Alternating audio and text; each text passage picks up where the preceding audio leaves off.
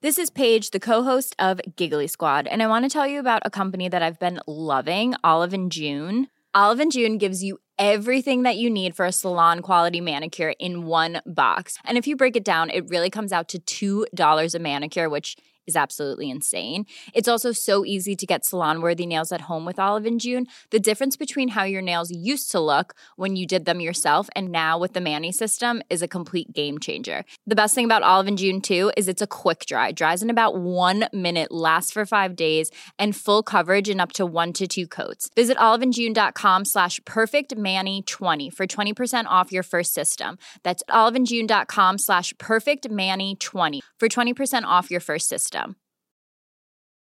I'm Sandra, and I'm just the professional your small business was looking for. But you didn't hire me because you didn't use LinkedIn Jobs. LinkedIn has professionals you can't find anywhere else, including those who aren't actively looking for a new job, but might be open to the perfect role, like me.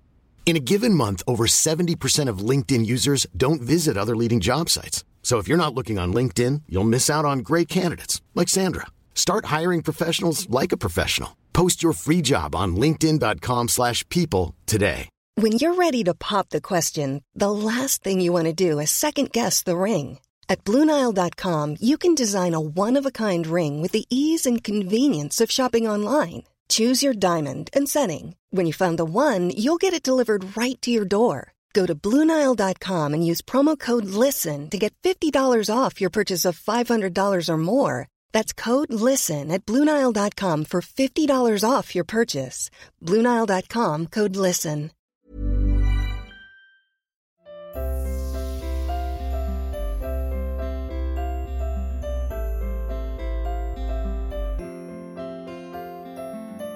I'm Sheila Shoiga, and welcome to Ready to Be Real Conversations, the podcast series where I chat to people of all walks of life. Some names you'll recognise, others you might not, but my hope is that these conversations will at times inspire, challenge, educate, comfort, or simply entertain you. This week I speak to counsellor and psychotherapist Peter Mahoney. A great question I encourage people to ask themselves are the W questions. If you're triggered by something, you read something or a message and you just all of a sudden you've gone from being peaceful to angry, what, where, when, why and who? Great questions to ask yourself. In this conversation, Peter tells us a little bit about himself and what led him to become a therapist.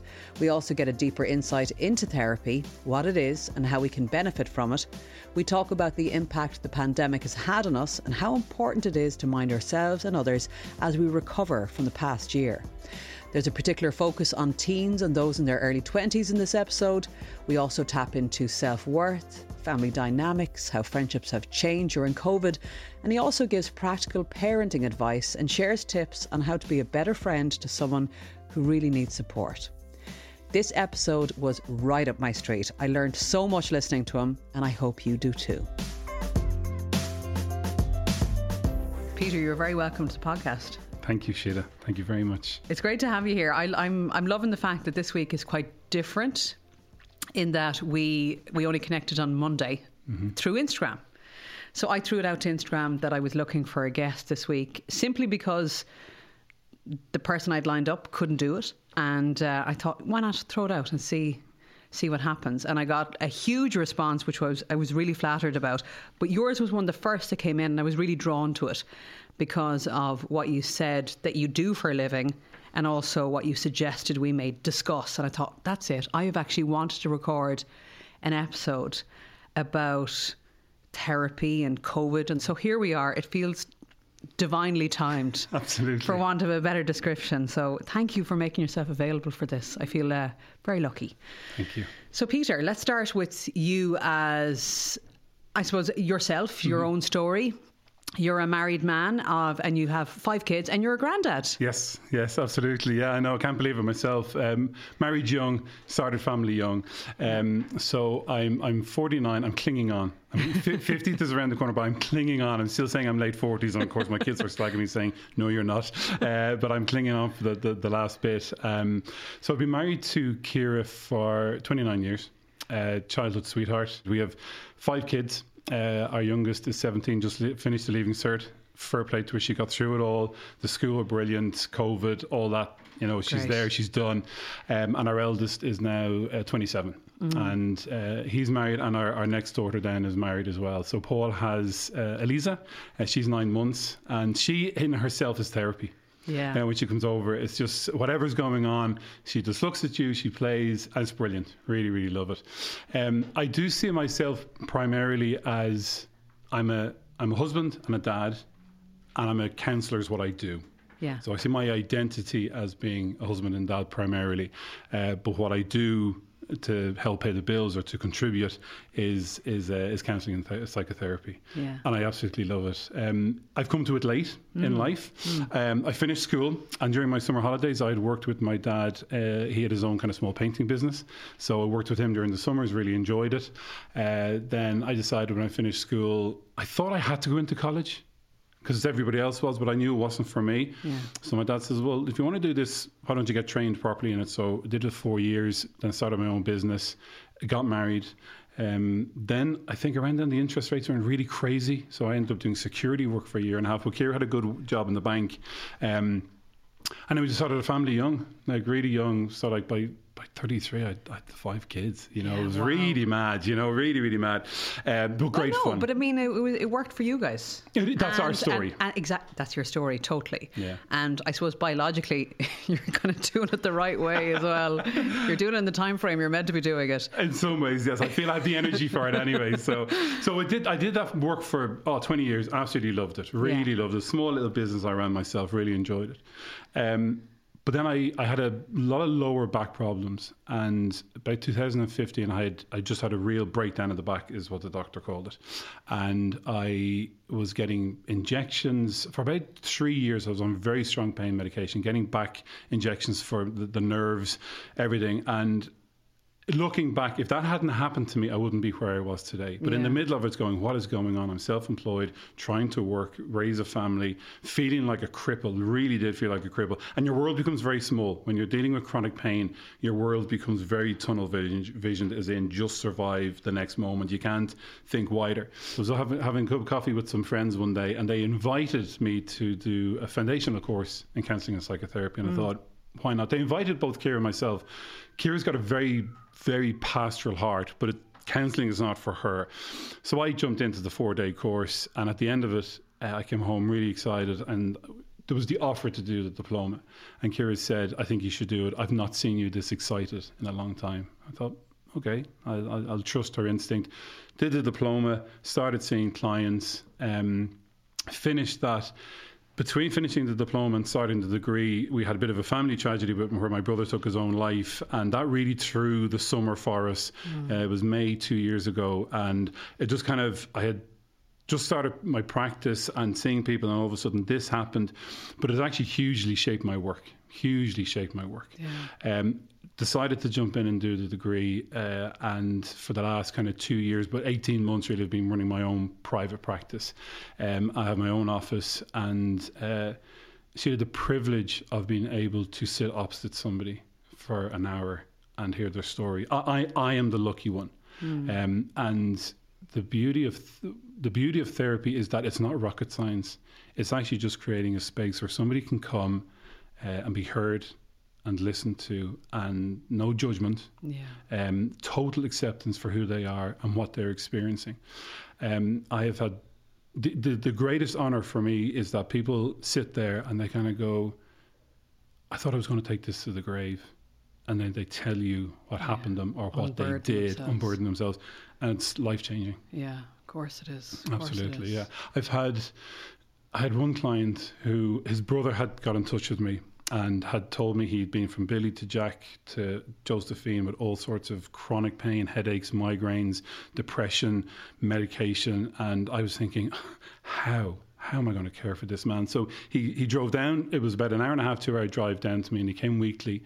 And for the first 4 sessions, he just talked, and he'd sit and he'd kind of rock in the chair, and he put his hands on his head because of the pain. He was going to kind of drink for comfort in the evening after his day's work. And in each session, I said about 4 sentences to him, you know, just listen to him, and then, you know, anything else or very little.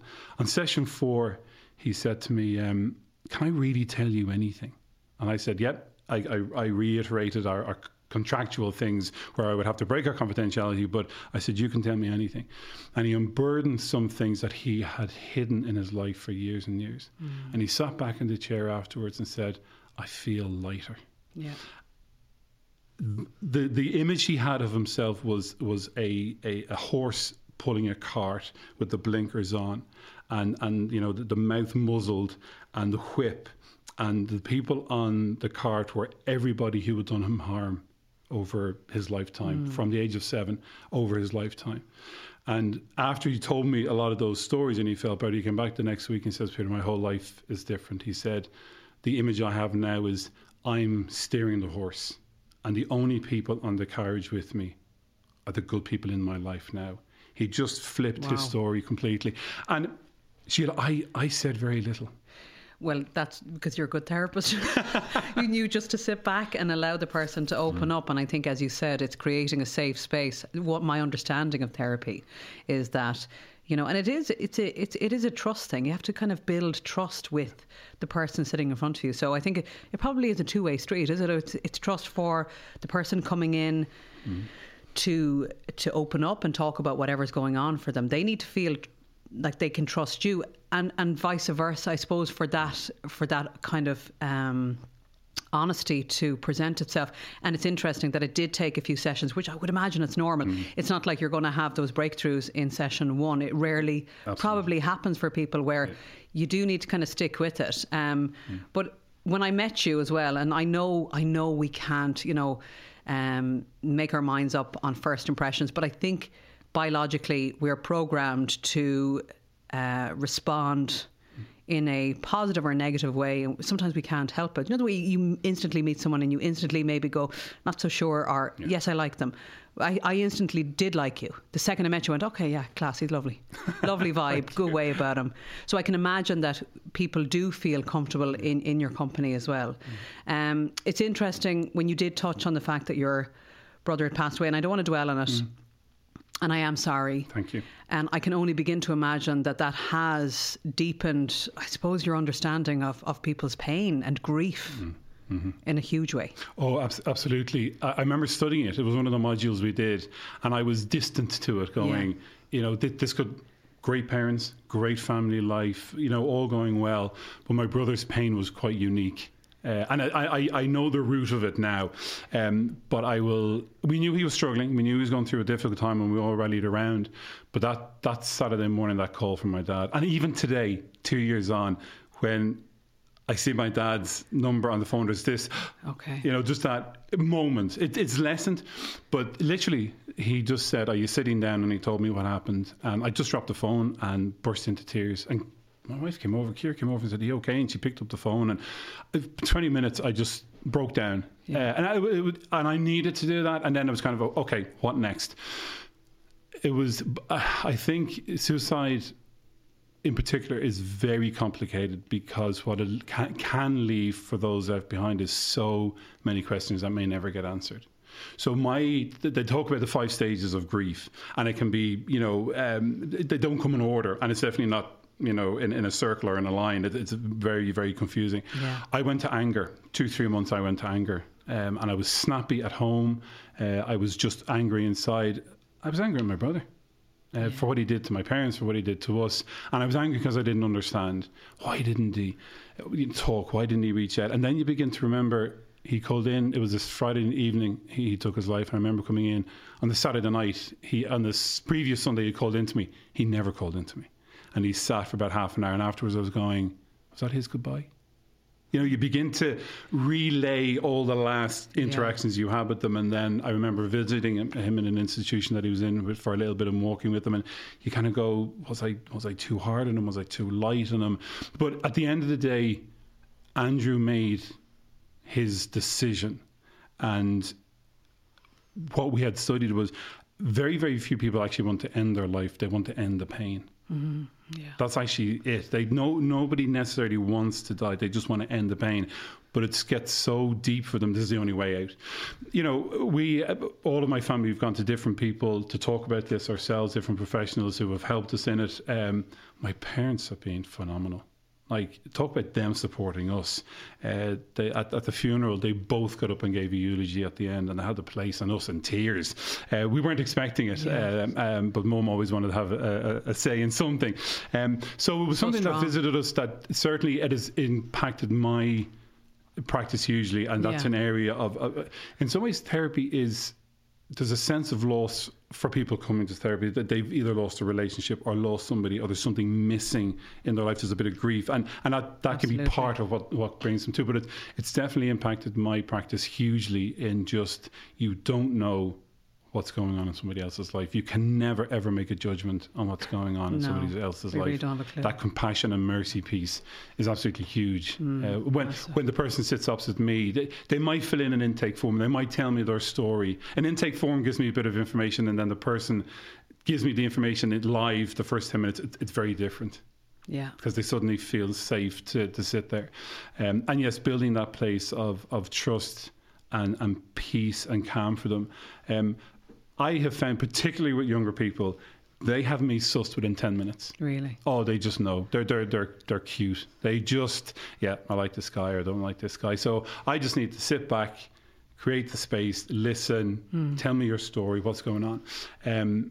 But particularly young people will just have you sussed very quick. And I will say to them and say to the parents, look, let them think about it if they want to come back. But they'll know, no, I don't like this guy. Literally, probably by my first 3 sentences, they don't like my accent. They don't like the office I'm in. They don't like, the way I sit. They suss you very quickly. And I love that about them. Yeah. It's brilliant. It's either they don't like or they do like, as you said. Absolutely. And I suppose with grief, as you mentioned there, that's a profound understanding of grief that unfortunately you've been presented with. You had no choice when you got that phone call from your dad.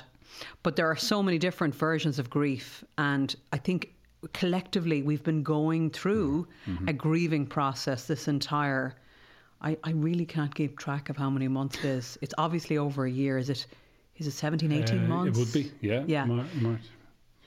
Yeah, 17 months. 17 months. Yeah. Because we're grieving our lives pre-pandemic, and there's so many different versions of grief, where it could be breakdown of a relationship while the person is still alive. They're not in your life anymore, so you're grieving the loss of that relationship or a job or whatever it is. And I don't think there's a person in the world that hasn't been touched by it in one way or another. I think anyone listening to this will appreciate that they've had their own grief and they're carrying their own pain. They might be in a good place now, but we've all had it, haven't we? Yeah. Oh, absolutely. And it's affected many, many different people in many different ways. There's no one main track. Everybody has dealt with this, and it was subtle.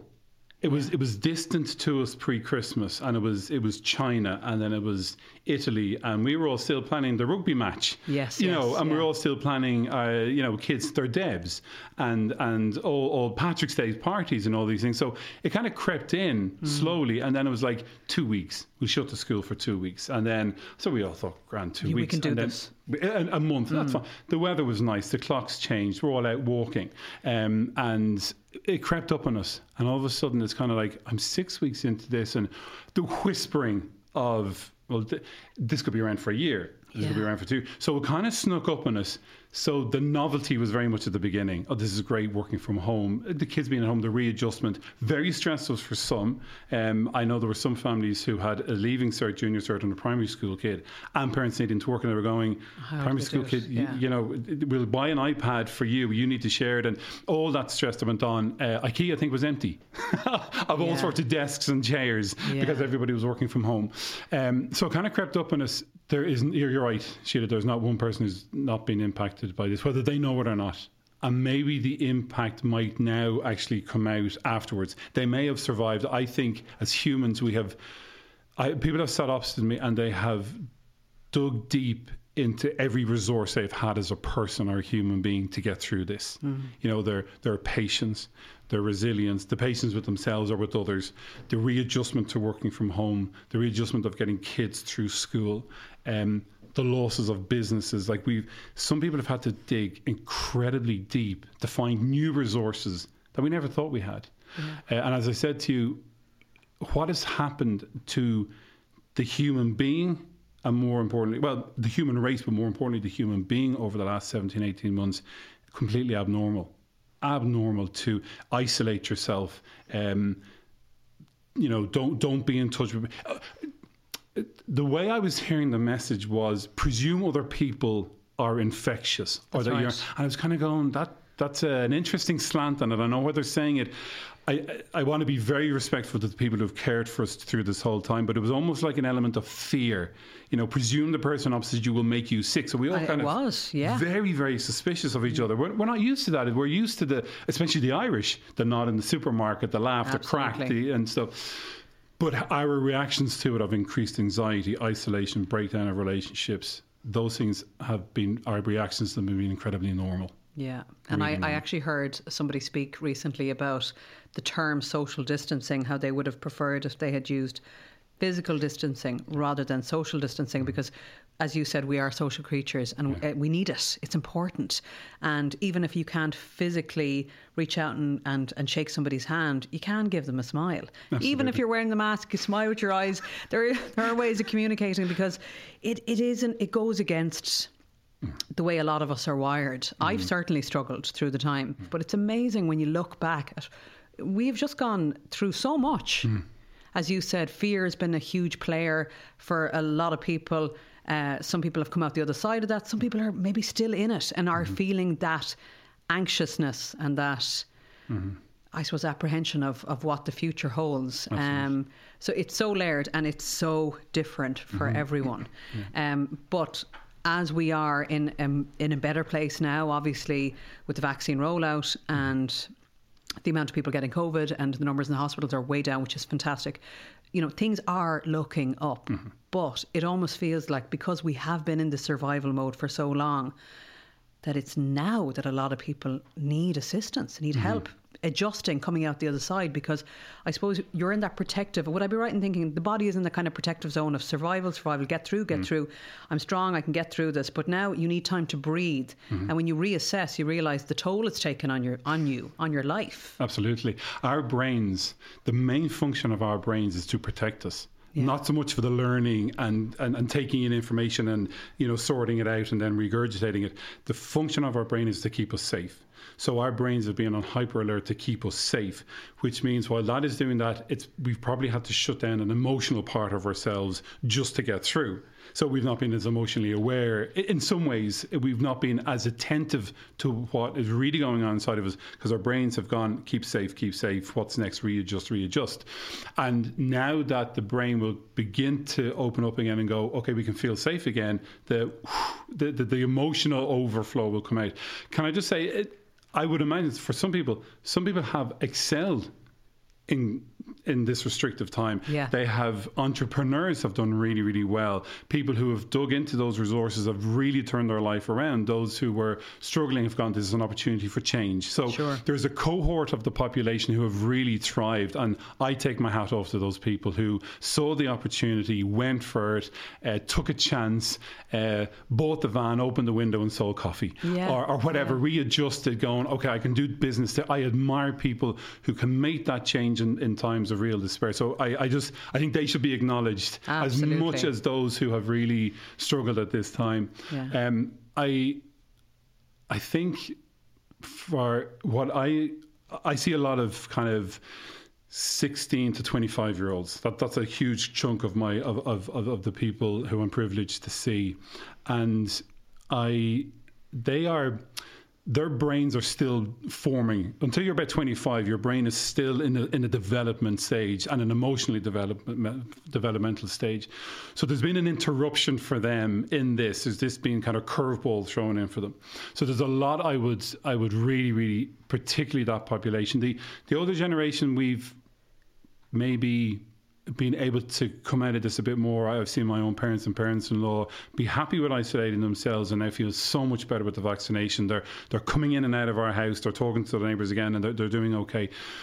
For younger people with this interruption in so much part of their lives, the only way I can describe it for that cohort is they've been robbed. Yes. Literally called the guards because they have been robbed of so many experiences. Some of them finished the Leaving Cert online and then jumped into a first year in college online and have been missed out on all. Now, I'm not talking about the mad nights out, just the whole social change that goes on. For 14 years, it's school. 8 to 2 or 8 to 4, homework, junior cert, Leaving Cert. Your life is very organised, and then all of a sudden you're swept into this a lot more autonomy. If you show up for the lecture, great. If you don't, you've missed it. Handing in the assignments, getting the college work done, finding a job, moving abroad, staying at home. It's meant to kind of launch you out into life in a real positive way. And there's been a stunt in that. Yeah. Some people still feel, even though they're in maybe finished second year of college or first year, they still feel like they're in school. Yeah. They haven't had that experience. And I really, really feel for that age group. And they are the years when you are out socialising. Yeah. It's when you're having fun and you're exploring and you're curious about the world. Absolutely. It's funny that I spoke to Professor Luke O'Neill last year, and he pretty much said exactly what you said, that the most vulnerable ages would be the late teens, early 20s in this whole thing. And it makes sense, because I suppose we live life in chapters as well, and we're different phases in our lives. Like my little boy is nearly 4, and I'm sure it probably has impacted him in some way, but in the main, he's very content because he's had a lot of his mom and dad at home, which is great. And he's kind of adapted pretty seamlessly because he's young. But it is, I can only begin to imagine myself at 18, 19. If this had been the way it was, like, God, I don't know how that would have impacted me. It's important to kind of think that way, isn't it? Absolutely. It's really important for us, either as parents or as support people for this age group, get into their shoes. Yeah. Walk a month in their shoes. I see it regularly during the week, what they are experiencing. But get into their shoes. My daughter's a teacher down in Waterford with her husband in the same school, which is very interesting. Any man who walks into the classroom, they all think that's her husband, which is very funny because they share the same school. But she has said that kids of that age are incredibly resilient. They will bounce back. If there's been a gap of 6 months or a year, they'll catch up. So if it's an encouragement to any parents of children that age, don't worry so much for them. They will be able to catch up, and they have plenty of time to catch up. Out of all that the older teenage, early 20s have been through, I see it, the biggest impact is not so much on their education, not so much on their emotional life, their friendships.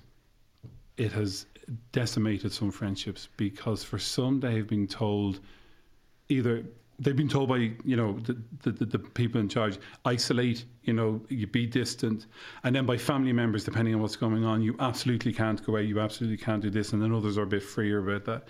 And what I'm seeing a lot in that age group is teenagers coming in, or college age kids coming in, and the biggest thing that they're feeling is isolated from their friends. Yeah. And the thing of their friends, seeing a group of friends going out and them not included. And this article in the Irish Times there recently was a transition year students did this kind of study on social media and friendships, and it was unbelievable, some of the information that has come out, that how relationships are now being done, but the pandemic has made it worse, that over social media, boyfriends, girlfriends and friends of both sexes have been saying, you're not to see this person, you're not to go out with that group, you're not to wear that, block this person on your phone. It's become crazy, the behaviour between them, and they think it's normal behaviour. Or this is how you do relationships, but it's not actually. Yeah. It's really not. So my heart is going out to those people, that particular age group, because they are, how do I do friendship now? I've missed a lot of maybe first year in college, or half first year and all of second year, and I'm meant to be making choices for Erasmus years or exchanges, and how do I do it, and all that uncertainty. So I really, really feel for that. I think it's been their relationships and their close relationships. That whole ground has been shaken on them. And how do they readjust coming back out? How are they going to do friendships again? Because people have withdrawn and are now moving either towards a smaller group of people, and people are being left behind. So I would encourage any teenager who are listening to this, just be big-hearted, not small-minded. Yeah. You know, think of those who have been in your circle. They might need you, but they may never say it. Yeah, and often it is the ones that won't say it that need it the most. Yeah. Yeah, absolutely. You touched on it there, and I think it's a huge one as well. Is dynamics, family dynamics, your relationships with friends, and how I have spoken to a lot of people who feel like not alone relationships within their own family, be it siblings or parents, have changed during the time, or with friends that some have come into their lives, some maybe drifted away, depending on sometimes for no reason other than the disconnect, the isolation. But also then there's I have this opinion about the now and my pal has a different one, and we just can't connect, and we argue or whatever it is. So that's a huge strain on people as well. And it can create a lot of tension within families and within friend groups when people have such differing opinions. And it's very hard if you are at one end of the spectrum and you're speaking to somebody who has a completely polarising view to you. Isn't that right? Oh, absolutely. What the pandemic done for individuals, and say the dynamic of the family, is that because we'd be rushing in the morning and getting kids out to school or going to work and then coming home and meals, and then, you know, the Gaelic, the football, the ballet, the swimming, the soccer. We were all the time moving. So and it was fine. It was all working okay. All of a sudden, we were forced into this, everybody in your own four walls. And the way I would describe it is that any of our own personal or family unresolved issues had a chance now to come to the surface. Because, you know, you never noticed how that person brushed their teeth, but all of a sudden it's like, oh my God, it's like your fingers down a chalkboard. Because you're around it 24/7, all of a sudden you notice that, you know, they're on a device far more than you thought they were. So our own personal issues of how we interact with people, anything that may have been unresolved for us, had an opportunity to come to the surface. Hence why some families really did struggle through the pandemic. They really did not know how to operate in this space of being literally thrown together, because there was the distraction of the, you know, you're doing this, you're doing that. Equally, I know it did give some families great opportunities to connect and to kind of go, let's play board games, let's, you know, have a night where it's just the candles in the house, and, you know, we tell stories, and, you know, all of a sudden, like coffee dates with dads and daughters, mums and sons, dads and sons, all those things. So there were a lot of good did come out of it. But for those who've really struggled, I believe it's those unresolved things in our life all of a sudden had a chance to come to the surface. The painful memories, a bit of the trauma, the things that we were ignoring, we couldn't ignore anymore. Some have done really well and gone, there's an issue, I want to sort it out. And some others, it's taken its toll either on their marriage or their relationship or with their kids. I know one centre there's that I work from, there is a 5-week waiting list for families to come. That's huge. That's huge for our society. You know, because I'm thinking, okay, I might see this child, a teenager, for an hour, but for the rest of the week they're back in this dynamic that may not be very healthy for them, or maybe kind of quite emotional or emotive, and it's very difficult for them. Just for them, it can be very hard for them to compute and live in that kind of tension all the time. So it's been relentless. I might be veering off because I know family therapy is not your area of specialty, but it does fascinate me that, you know, a lot of people individually go for therapy, which is a wonderful thing. Anyone going for therapy, I think, is a very positive thing. But as you said, particularly say with the child or somebody who has, you know, has an issue or something that's causing them pain of whatever type, and they come and discuss it and they have a really good session, but then they're going back into that environment that could be activating all that kind of stuff again. So unless, I suppose, the family decide to look at it as a whole and decide to accept and you know, hear the other person's point of view and activate change that way, it's well, Sheila, you're absolutely on the money. It's quite frustrating, isn't it? Because there's a set of parents who almost drive up, chuck the kid in the door and go, fix them, and then I'll be back in an hour. And you're kind of going, okay, I can do my best, but for a rule that I have for any under 18 I do not see them until I have a parental session.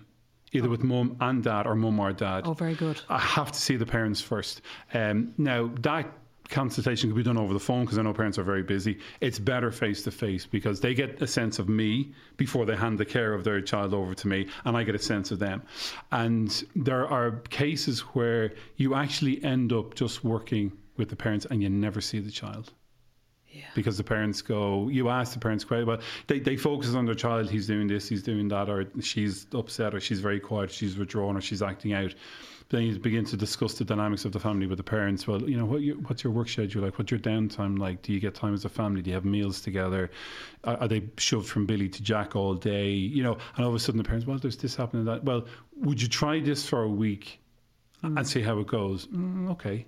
So sometimes with the dynamic, particularly for the under 18s, you are wise to do the parental first, and then maybe do a few sessions with the child, and then bring the parents back in again. Always open communication back, and that's laid out right from the beginning. Everybody, the child knows. Yes, I have a confidentiality contract with the child, but they know that I am also going to be speaking with mum and dad, but nothing that I would say to mum and dad will be a surprise to the young person.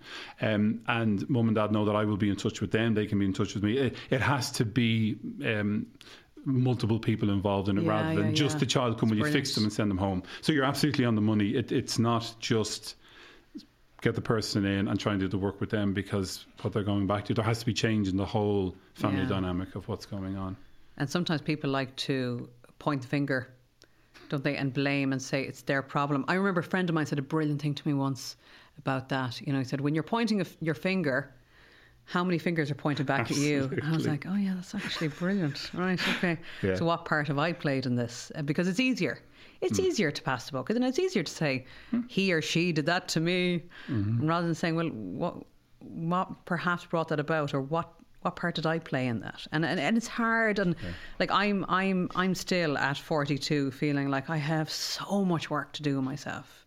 I feel like I've done a fair bit, but there are so many times in my life when I feel like I fall back into old conditioned behaviours that are not necessarily good for me or for those around me, and I just feel like, wow, I'm here again. Did I not learn the lesson? So therapy fascinates me. Absolutely. I think it's wonderful. I think it's brilliant. I think everybody can benefit from it.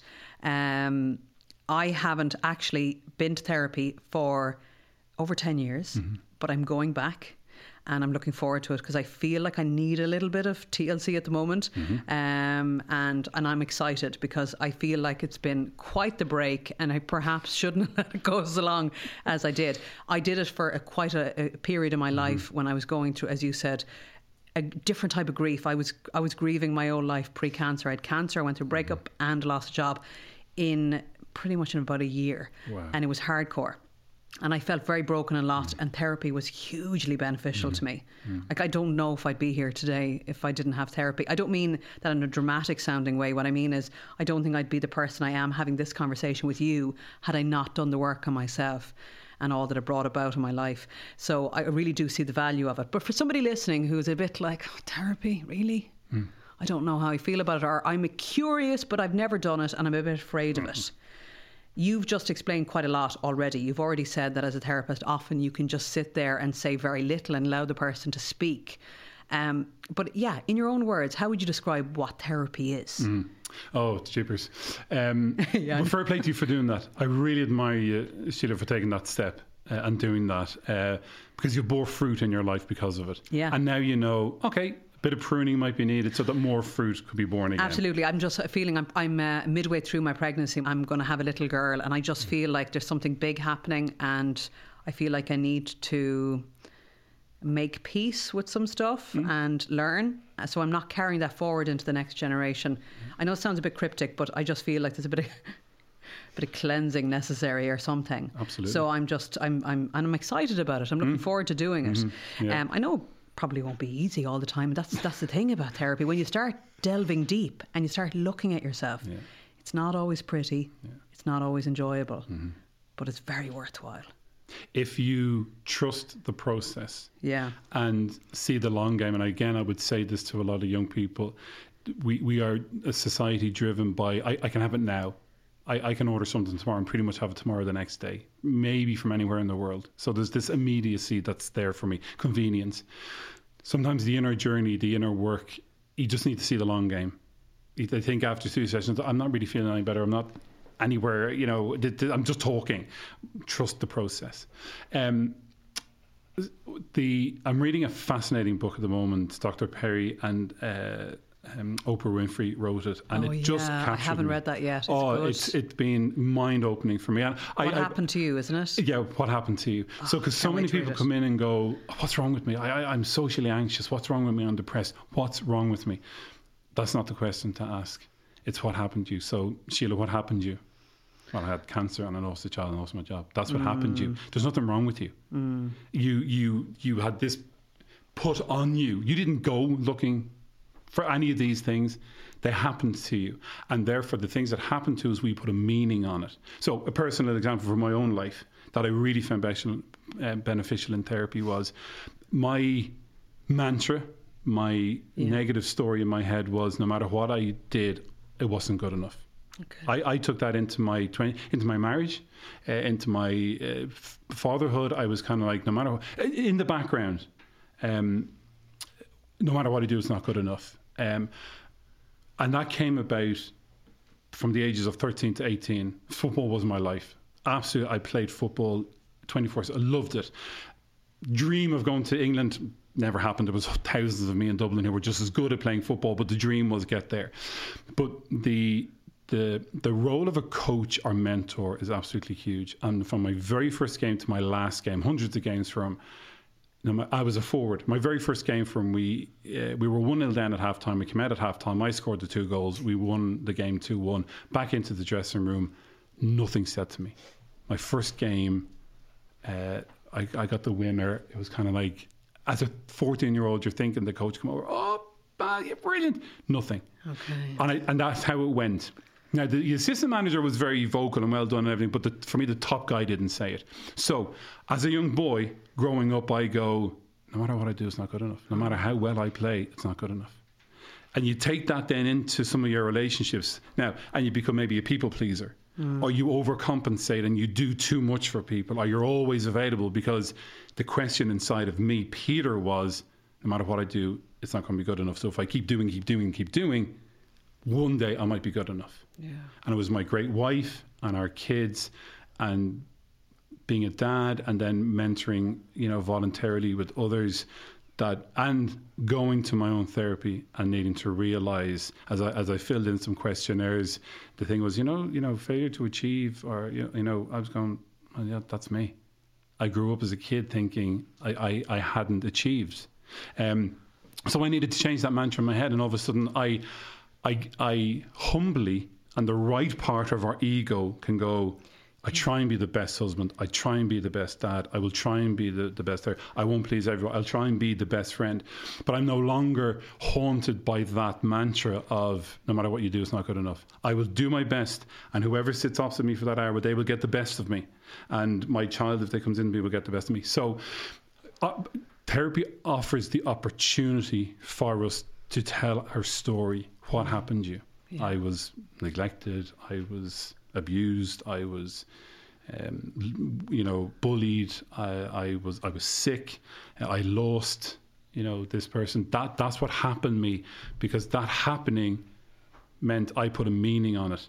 It could be, I can't trust the world. A person suddenly dies in you. I experienced that.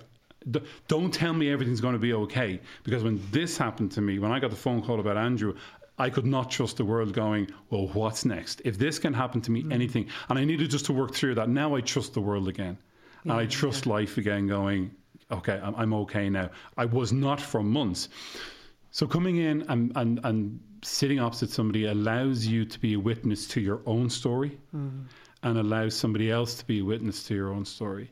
And hugely important is for you to have your experience and your feelings validated. Yes, be seen. Oh, I had a guy, first session with him the other day, and he was telling me his story, and he had been with a partner. She became pregnant, and about 4 months in, stillbirth, and it was gone. This happened 7 years ago.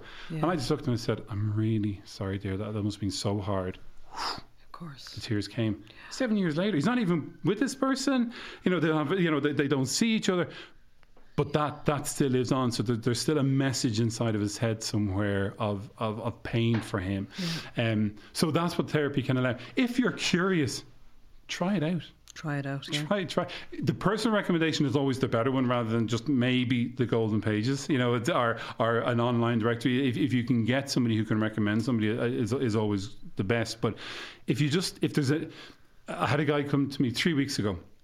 And he'd watched a TV show, a documentary about 4 guys who were telling their story of mental health. A very, very good story. It was on one of the social media platforms, the news platforms. And I watched it myself. A friend of mine directed it, and it was brilliant. I got a phone call from this guy going, I watched that show. I know there's something not right. Can I come and see you? There you go. Now, he doesn't know yet what's going on. Yeah. He's telling me his story of the relationship with his dad, the relationship with his mum, his struggling, trying to decide his next college course, and the pressure of everybody going, what's next? And he's going, I don't know. But he knows there's something not right. But because of this, he's kind of like, I'm not fine. I might need to go. We might only have 3 or 4 sessions together. Yes. And that's fine. For some, it could be, I'm seeing some people for a year on and off. And that's okay. Yeah. There's no rhyme or reason to this. But I always leave it back with the other person. If you want something next week, let me know. Yeah. Would you like to book something in? But it has to be their journey. And some people come for a while and then they don't come back. And then they check in 6 months later. Sure. And things like that. So if you think there's something going on or not sitting right with you.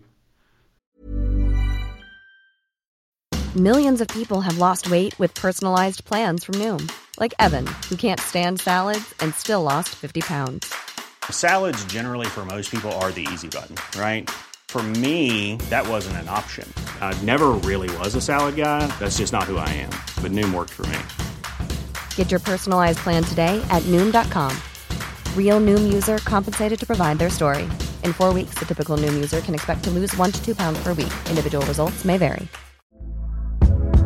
Hey there, it's Michelle Norris. I'm host of a podcast called Your Mama's Kitchen. When I travel, I'm usually looking for a way to find a taste of home when I'm not at home. And one of the things I love to do when I am at home is entertain. And Airbnb allows me to do that. When I was in California recently, I rented a house that had a great kitchen. And when we were sitting around the table, we were all thinking, we're in someone else's house. Someone could be in all of our homes as well. If you have a home, but you're not always at home, you have an Airbnb. Your home might be worth more than you think. Find out how much at airbnb.com/host. Cool fact, a crocodile can't stick out its tongue. Also, you can get health insurance for a month or just under a year in some states. United Healthcare short-term insurance plans, underwritten by Golden Rule Insurance Company, offer flexible, budget-friendly coverage for you. Learn more at uh1.com. Reach out. A great question I encourage people to ask themselves are the W questions. If you're triggered by something, you read something or a message and you just all of a sudden you've gone from being peaceful to angry. What, where, when, why and who?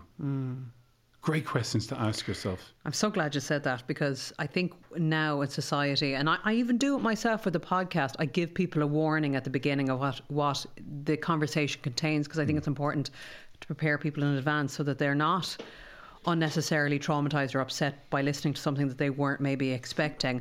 But in saying that, I think we're sometimes, and this may sound harsh, and I'm extremely aware of it myself, but I think sometimes we allow ourselves to be overly triggered by things, as in there's a refusal to look at it. But I do think, and I've always thought that way, that when something is irritating me, it's not easy, but I do try and say, why? What is it about this person or the situation that is annoying me? Because it's obviously something within myself that needs to be looked at.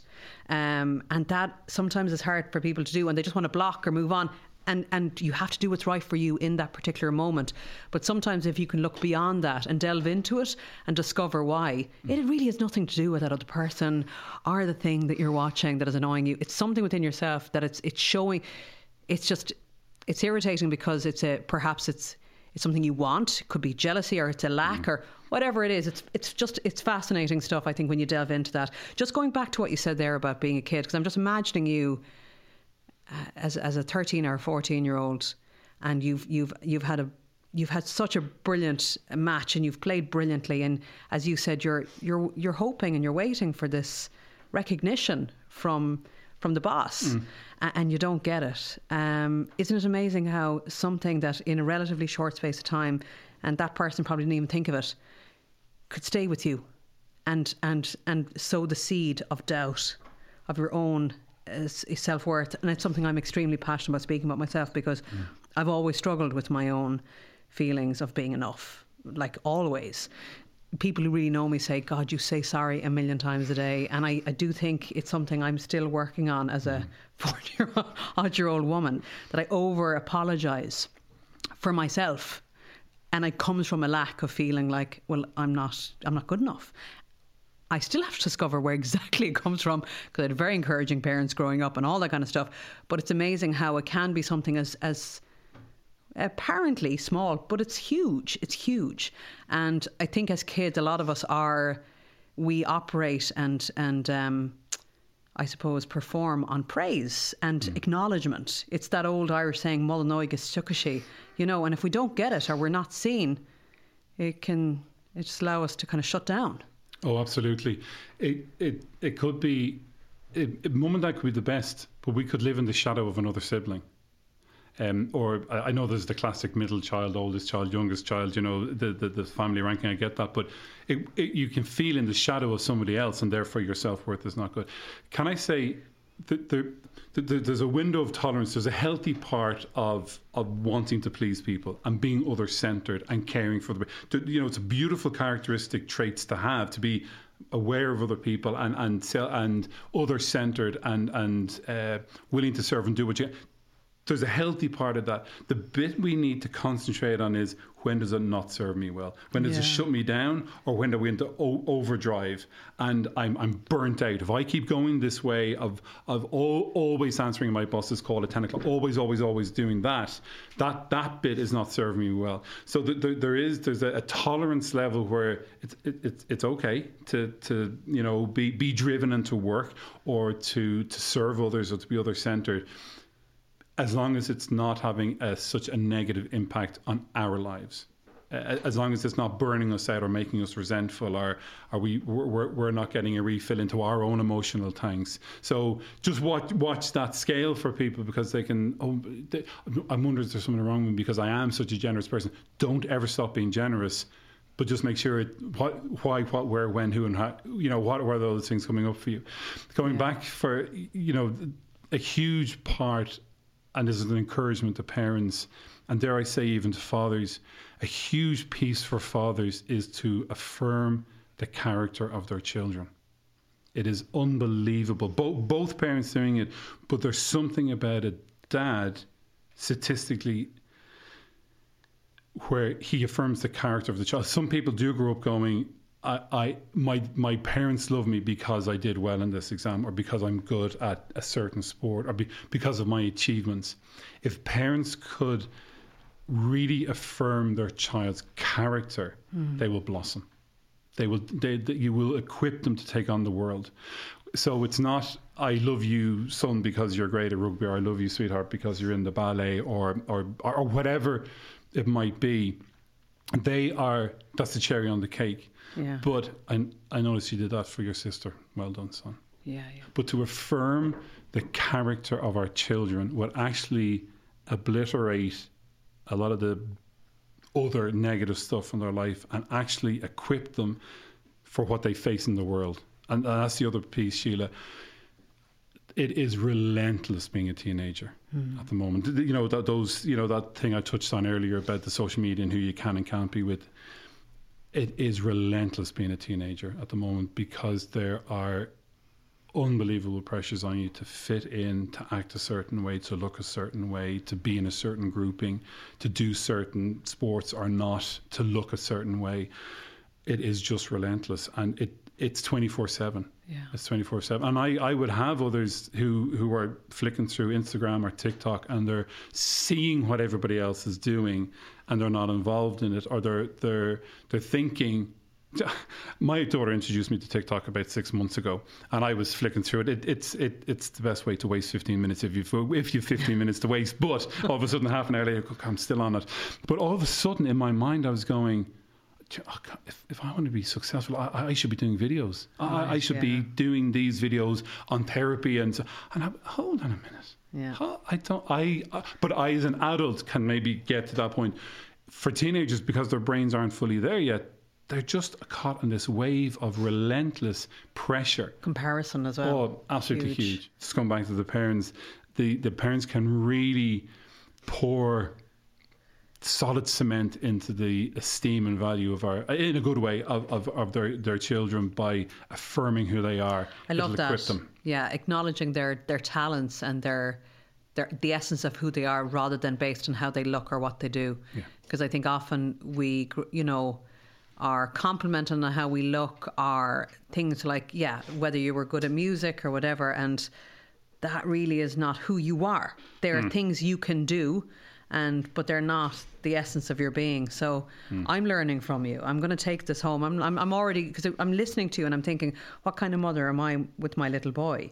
And it's good to be reminded, and it's good to want to do better, and not assume that you have it nailed down and you have it sussed, because I think becoming a mother for me has been the most humbling and transformative experience of my life, and I've learned that it's not just about me anymore, and that is it's brilliant.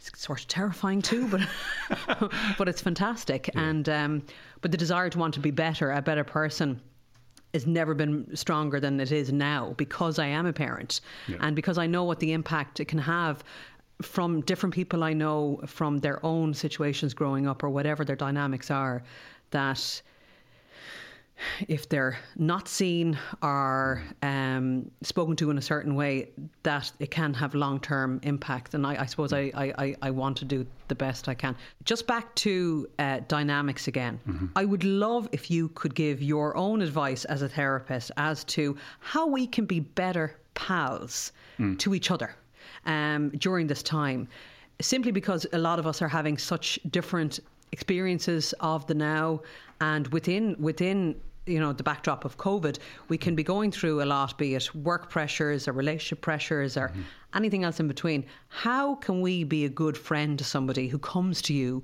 with a problem? I say this as somebody who often, I think, we want to fix somebody's problem. And, especially if we love and care for them, we don't like to see people in pain. And that sometimes, while it's well-intentioned, can come out wrong, because it kind of can come out as, oh no, you're fine, no, it's all okay, and don't worry about it. And actually the person is like, what? I just want to tell you how I feel. Absolutely. No, it's a great question. And I'd approach it from, let's say you're a parent, and then let's say you're a friend. So from a parent's point of view, seek to listen to your child's heart. And what I mean by that is maybe what they're not saying. Maybe be aware of how they are acting or how they are interacting with those others. A parent knows their child and know how they work. And if you see something off kilter, don't ever be afraid to ask your child, how are you doing? Don't ever be afraid to ask them, to take a moment with them and find out just how are they doing. You can do that casually and informally, or you could make it a date. Let's go up to and get a drive-through meal and just have a chat with each other. If a father and son want to do it, men generally do things better shoulder to shoulder. Face to face is confrontational for a man. Shoulder to shoulder is united and working towards each other. So you'll have a father and son might be watching a rugby match and a grunt and a groan and a bit of a chat. That's safe, easy communication, father-son. Mother and daughter might sit down, hands on the, and she tell me what's going on, and they want to see the facial reaction. Now, I do not want to be stereotypically, pigeonholing people, but generally, a man sees face to face as being confronted. We're shoulder to shoulder. We're in this together. So, two mates, our father and son, dropping him to training. How's your school friends going? Offer to bring the school friends, because you get gems of information as to what's going on in school or the rugby team or the soccer team in that. So, from a parent's point of view, shoulder to shoulder, face to face. Never be afraid to ask your child if you think they're struggling, so that they know, even if they don't answer you then, they know mum and dad are open to me answering that question sometime. And it's so important to be asked, isn't it? How are you? And really ask and wait for the answer. Yeah. How are you? Is there anything I can do for you? Anything Dad and myself can do for you? You doing okay? Yeah. And ask and then leave. Ask and withdraw. Because sometimes they're still trying to work it out on their own brain, but they know the opening is there. And you can leave it maybe for a few hours or a day or two and go back. Everything's still okay. They know, right, mum and dad are available. If I need them, that's fine. Teenagers will probably go to their friends group first, but if your teenager comes to you, now this is a lesson we learned very quick. We'd be, finishing a TV show, it'll be 10:30, 11. We'll be ready to go to bed. The teenager will come down to say goodnight or come in. They will choose the time they want to tell you. And whether it's convenient for you or not, you put everything else down and you listen to them at that point. If it's 1 o'clock in the morning or if it's 11 o'clock at night and you are wrecked and have had a long day, if that's the moment, particularly your teenager decides to let you in, don't shut it down. If at all possible, engage with them. Because if you say, look, can we pick this up actually in the morning? Gone. They'll be in a different headspace in the morning. So if they come to you and are ready to talk and be available at 10 o'clock at night or 11 o'clock at night or at a time that's not really convenient for you, don't miss that opportunity. Yeah. Don't miss that opportunity. That would be my encouragement to parents. And my encouragement to young people is don't be afraid to approach your parents. Or if you feel that they really, really are unapproachable, approach somebody. It might be an aunt or an uncle or maybe even a cousin, but don't keep it inside of you if at all possible. Within the group friends, the other thing about, this could be for the parents or for the friends, is if the person says, I'm struggling or I'm really finding it hard or I'm very low, and they can't articulate it properly, don't dismiss it. Yes. Absolutely don't dismiss it. Some people can be, look at the people down the road, aren't we better off than them? And all of a sudden they will shut down and you've lost them. You could lose them and potentially do a bit more damage. Yeah. So don't minimize what they're feeling, but equally don't go into hyperdrive and go, you're feeling a bit low, right? Medication, GP tomorrow, into a therapist. It's like, just hear them out. Yeah. So just listen. There's nothing worse than that feeling that somebody says, well, at least you are not like such and such. And you're kind of going, all right, so this thing that's really causing me suffering or upset is now not worthy enough of attention because it's not as bad as Joey down the road or whatever it is. It is damaging. You may already tell. I've been at the other side of that, and it bloody hurts. Oh. It hurts when somebody you love says to you, well, it's not as bad as such and such. You're like, what? You're hearing, I'm not important. What I'm feeling is not important. You're a bit of a nuisance. You're so ungrateful. You're hearing all those messages when somebody dismisses what you're feeling. Yeah. It takes the wind out of your sails and actually can set you back more. And therefore, well, if this is the reaction from a primary caregiver or a parent, why would I go to a stranger? They could make that conclusion. I'm shutting this down. I'm not opening them, because this might be in the one moment they decided to be brave and approach you. And if you can take it, take it. Among the friends, the thing that comes to mind, you get two guys or two girls and they're all sitting down. What I'd watch out for would be the biases of a friend. And what I mean by that is, I'm really struggling. I just don't feel pretty. I don't feel great about myself. And the other friend as well, I don't want you to ever feel prettier than me because I'm already struggling myself. No, you're fine. You're gorgeous. You look great. And the friend will give the advice from the friend's point of view rather than from. What I mean by the bias point of view is that they will. It'll be influenced by the dynamics of the friends. Yeah. Did you understand? And very interesting. And the guys might be a little bit like you'll get a lad response to something because he'll be basing it on his 16 years of life experience or 18 life years experience. I know we go to friends for advice, and I get that. But if it's really deeper stuff, of course they can be confidence for us. They can be friends and support us through it. But if it's real deeper stuff you're going through, that would be the time to kind of maybe step into the more professional services that might be there. Does that make sense? Yeah. Does that sit okay? Friends are so important, but they can sometimes not always be necessarily the best play for teenagers, because there's so many different dynamics going on, and the thing that a lot of what's happening with teenagers at the moment is, it's not necessarily related to therapy, but you find mates making a plan to go, okay, we'll meet up on Friday at 6 o'clock. A general theme for a lot of young people at the moment is they won't commit until the very last minute unless a better offer comes in. Well, there's only 2 of them going there, but there's 6 people going to this better party. All of a sudden at 5:30 they've gone to this party, and they'll drop these people here. That's a huge dynamic with young people. They won't necessarily on Wednesday commit to something on Friday necessarily, because they might go, just in case there's wind that something better might come. I don't want to paint them in a bad way, because I don't think they're even doing it on purpose. It's more just that's what everybody's doing at the moment. If you're going to be a friend, be a person of your word. Be true to your word. If you've made an arrangement with a friend, stick with it and go through it, even if what seems like a better offer comes up. If a friend approaches you, be honest with them and go, that sounds quite serious, or that sounds quite heavy. I'd walk the road with you. I'll be a friend, but would you consider maybe talking to somebody else about that, or even offering them, look, I'm here. I'm always here for you. But I wonder, should you get better help or more help or different help on this? Does that make sense? Yeah, it does. It does. Moving away from the teenage age group just for a moment, say 20s, 30s, 40s, 50s, beyond. Yeah. When somebody has come to you with a problem and in your head you're going, I have no clue how to respond. Like, they're telling me something, and obviously we're not trained therapists. Of course. The majority of people, when somebody comes to you with something big, or they need to unburden themselves, they want to tell you. I mean, it's a privilege that they've come to you, I suppose.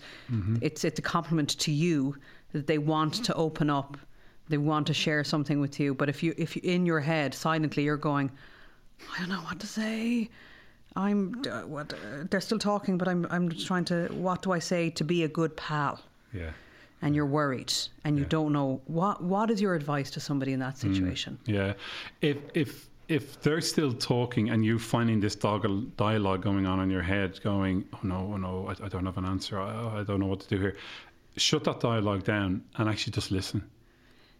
If you can get to that point of, just listen and hear them out. Because sometimes as friends we can listen with the answer running in our mind. I have an answer for that.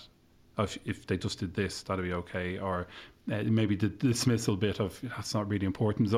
So actually, if you were aware of this dialogue, or the bit of panic of the dialogue going on in your head, just maybe shut it down and listen. And then when they've got it out, you can say, honestly, I don't know what to do. But if you say it genuinely, or maybe this is a question I love to be asked, but I think anybody likes to be asked, what can I do for you? Or what do you need from me? Do you know what I mean? How can I help? How can I help? How can I help? Rather than, well, if you did this, and this, it's like, because exactly. When somebody unburdens themselves, sometimes after they unburden themselves, we actually don't know what they need, and they may not even know what they need. And sometimes they just needed to say it, rather than have somebody fix it. I remember actually speaking to Joanna Reardon last year, and she said a great thing. She had a WhatsApp group with some friends, and she said, before a friend goes into, discussing something, they'll say, is it a rant or is it advice? Because if it's a rant, we'll just let you go off, get it off your chest, all good. And but if it's advice you want, fair enough, we'll give it. And I think that's a really healthy way of going about it, saying, look, it's just a rant, I just need to get this off my chest, will you just be a sounding board for me to talk? I don't need you to fix it. The breakthrough in the therapy room, or the breakthrough in the relationship, is when the other person goes, I think they get me. I might reflect a sentence back or say something, and they go, yeah, okay, he's got me now. He knows how I operate. Or the friend might go, I did feel listened to. They didn't judge me. They didn't offer advice straight away. They didn't dismiss what I was saying. If we could just shut down our own internal dialogue when we're with people, we'd be much more peaceful in ourselves, and our friendships, I think, would function much, much better if we actually really listened to each other. Yeah. Even the difficult person in the group, even the one who may want to dominate the group or speak the most or seems to be the most dramatic, just because what listening equals respect. Mm-hmm. And when you feel respected as a person, that is huge for you. When I feel respect from Ciara as a husband, I'll go to the ends of the earth for her. Yeah, absolutely go to the ends of the earth for her, and vice versa. So when you have that dynamic among your friends, and either you are, some people are naturally just better listeners. I'll get that, and it's not a personality fault if you're not a good listener. There's not something wrong with you or that you need to change. But if you can work on it, going, I'll just listen. I'll give them the 10, 15 minutes. I'll give them what they need. It can be huge for deepening a friendship and just for the person to just feel better about themselves. 99% of the times when we hear ourselves talk, we actually get the solution ourselves. Yeah. That's what happens across the room from me. Mm-hmm. Just shut up, Peter, and don't jump in. You're listening to you're trying to read between the lines of some of what they're saying. You're trying to listen to what they're not saying in some ways, but 99% of there's so many times when somebody's opposite me and they're going, because when I hear myself say it now, I know what I need to do, or I know what it means. And if they can become, as you said, their own therapist and work through it themselves, I wish I wasn't busy. If you know what I mean, I wish people didn't have to come, but the job is to equip them and strengthen them to have autonomy over their own life. And I don't mean that in a selfish way, but to be able to equip themselves and have the tools to do it. And you've hit on, I suppose, a real fundamental aspect of therapy, which is that some people, when they don't fully get what's involved, think this is going to be the magic wand and this woman or man is going to fix me. But it's not about that. It's about you figuring it out for yourself, but somebody facilitating you to do that. And I suppose, allowing them to speak, as you said, once they say it out loud, they can work it out themselves. But it's not up to the therapist to fix the person that's in front of them either. Mm-hmm. It's offering maybe perspectives or asking questions that make them think and ask them to kind of delve into it. And that was one of the things that I found quite a revelation when I started, because sometimes I wasn't necessarily hearing what I wanted to hear, but I was hearing what I needed to hear. And I sometimes leave a session going, well, that was a pile of shite. Yeah. And I'd go off and I'd do my thing, and then I go, oh, right, yeah, that's landing with me now. Yeah. Oh, now I get that, yeah. And I'd go back and go, last week when I left here, I thought you were an awful bollocks, and I didn't get it at all. And but here I am, and actually, do you know what? I had a much better week, or whatever it is. I had a really good relationship. Unfortunately, there was a lot of cursing. A really good relationship with my therapist. He was great. Still a good pal. But I'm not saying that's for everyone, but sometimes it's almost like he can sometimes lock horns as well. But that's where breakthroughs happen, is in those difficult moments. In the therapy room, you play out your difficulties. Yeah. So if they have somebody who shuts them down all the time, and then they come to you and they feel you're shutting them down, let's talk about that. Me and you role played this out here. What did I do that triggered you there? Let's do it now. And they can do it in the safety of this space, because say this respectfully, it doesn't matter with me. Yeah. Because they're going to leave me and go back into that situation. So sometimes it's really good if the therapist triggers something in you. That's the moment to go, you've just pissed me off there. Yeah. And a great therapist will go, great, why? Yes. But because you were just like my dad, who always did this, or you're just like my sister, who never let me have a word in edgeways. Great, tell me about your sister. Well, and all of a sudden, the issue, the air is taken out, the power is taken out of the situation. They've realised it, but you have been as a therapist, you can be the catalyst rather than avoiding it, going, well, okay. That a good therapist will seize on those moments of resistance in the room or triggering in the room. And then there are people who just don't like what you say. I remember one or two coming in and me asking them certain questions, and what about this, what about that, and they never came back. Yeah. And as a human being, you go, crap, I got that wrong. And then you have to, in reflection, you go, no, Trust your own process. I just maybe they just didn't like. Maybe I just touched the nerve, and they're going, no, I'm not ready. And maybe not ready, as you said. Absolutely. Not available for and in 3 months' time, they might come back and go, you said that, and I'm ready now, or they might approach it a different way. Yeah. This is the beauty of the work. It's so unique to the person who sits opposite you. If I was so tunnel visioned and this is how I do my work, I wouldn't be any use to anybody. You've just got to go with what comes up in the room. Yeah. And sometimes it's the little throwaway comment of, my aunt, that's another story.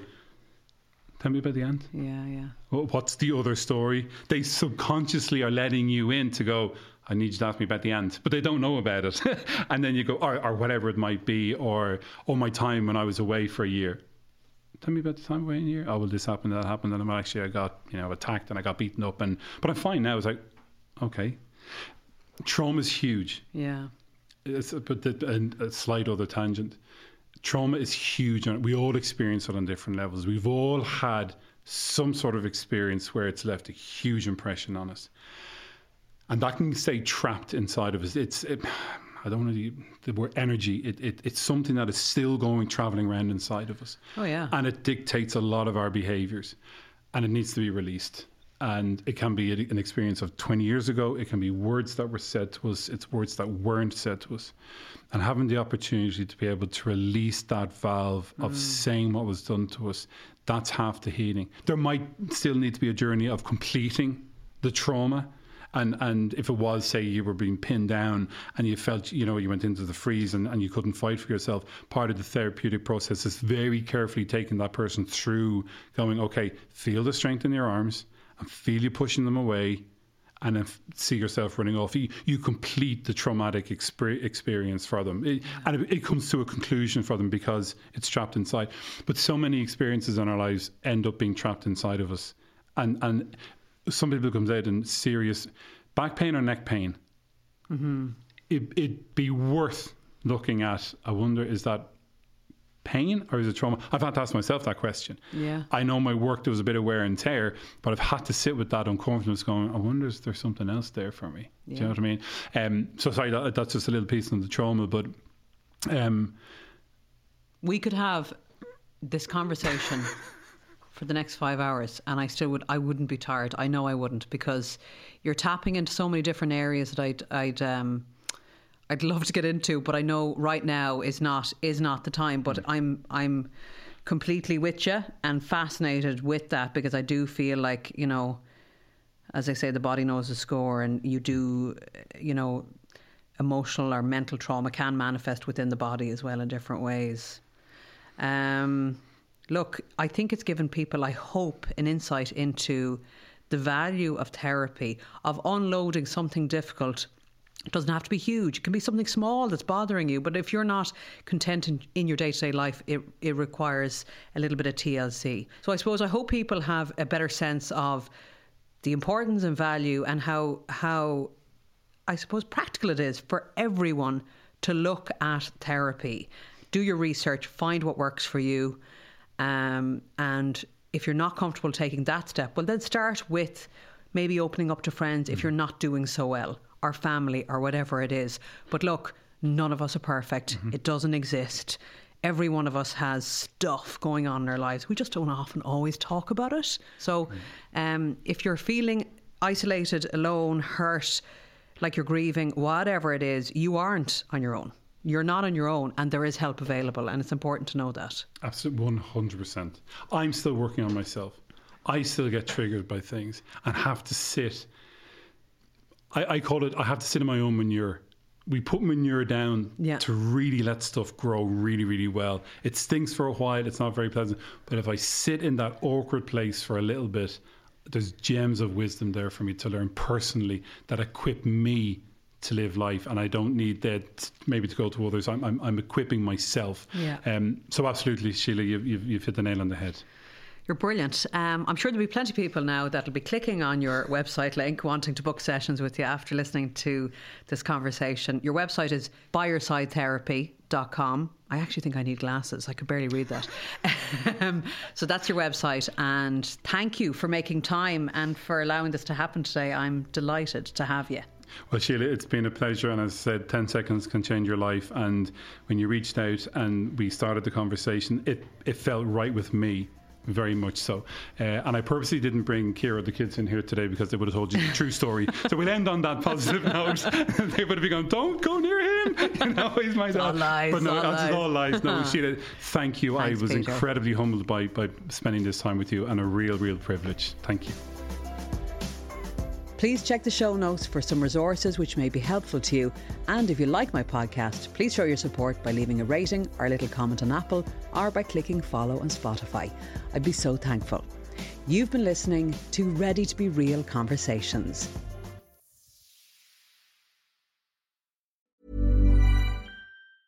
Mom deserves the best, and there's no better place to shop for Mother's Day than Whole Foods Market. They're your destination for unbeatable savings, from premium gifts to show-stopping flowers and irresistible desserts. Start by saving 33% with Prime on all body care and candles. Then get a 15-stem bunch of tulips for just $9.99 each with Prime. Round out Mom's menu with festive rosé, irresistible berry chantilly cake, and more special treats. Come celebrate Mother's Day at Whole Foods Market. Mom deserves the best, and there's no better place to shop for Mother's Day than Whole Foods Market. They're your destination for unbeatable savings, from premium gifts to show-stopping flowers and irresistible desserts. Start by saving 33% with Prime on all body care and candles. Then get a 15-stem bunch of tulips for just $9.99 each with Prime. Round out Mom's menu with festive rosé, irresistible berry chantilly cake, and more special treats. Come celebrate Mother's Day at Whole Foods Market. Even when we're on a budget, we still deserve nice things. Quince is a place to scoop up stunning high-end goods for 50 to 80% less than similar brands. They have buttery soft cashmere sweaters starting at $50, luxurious Italian leather bags, and so much more.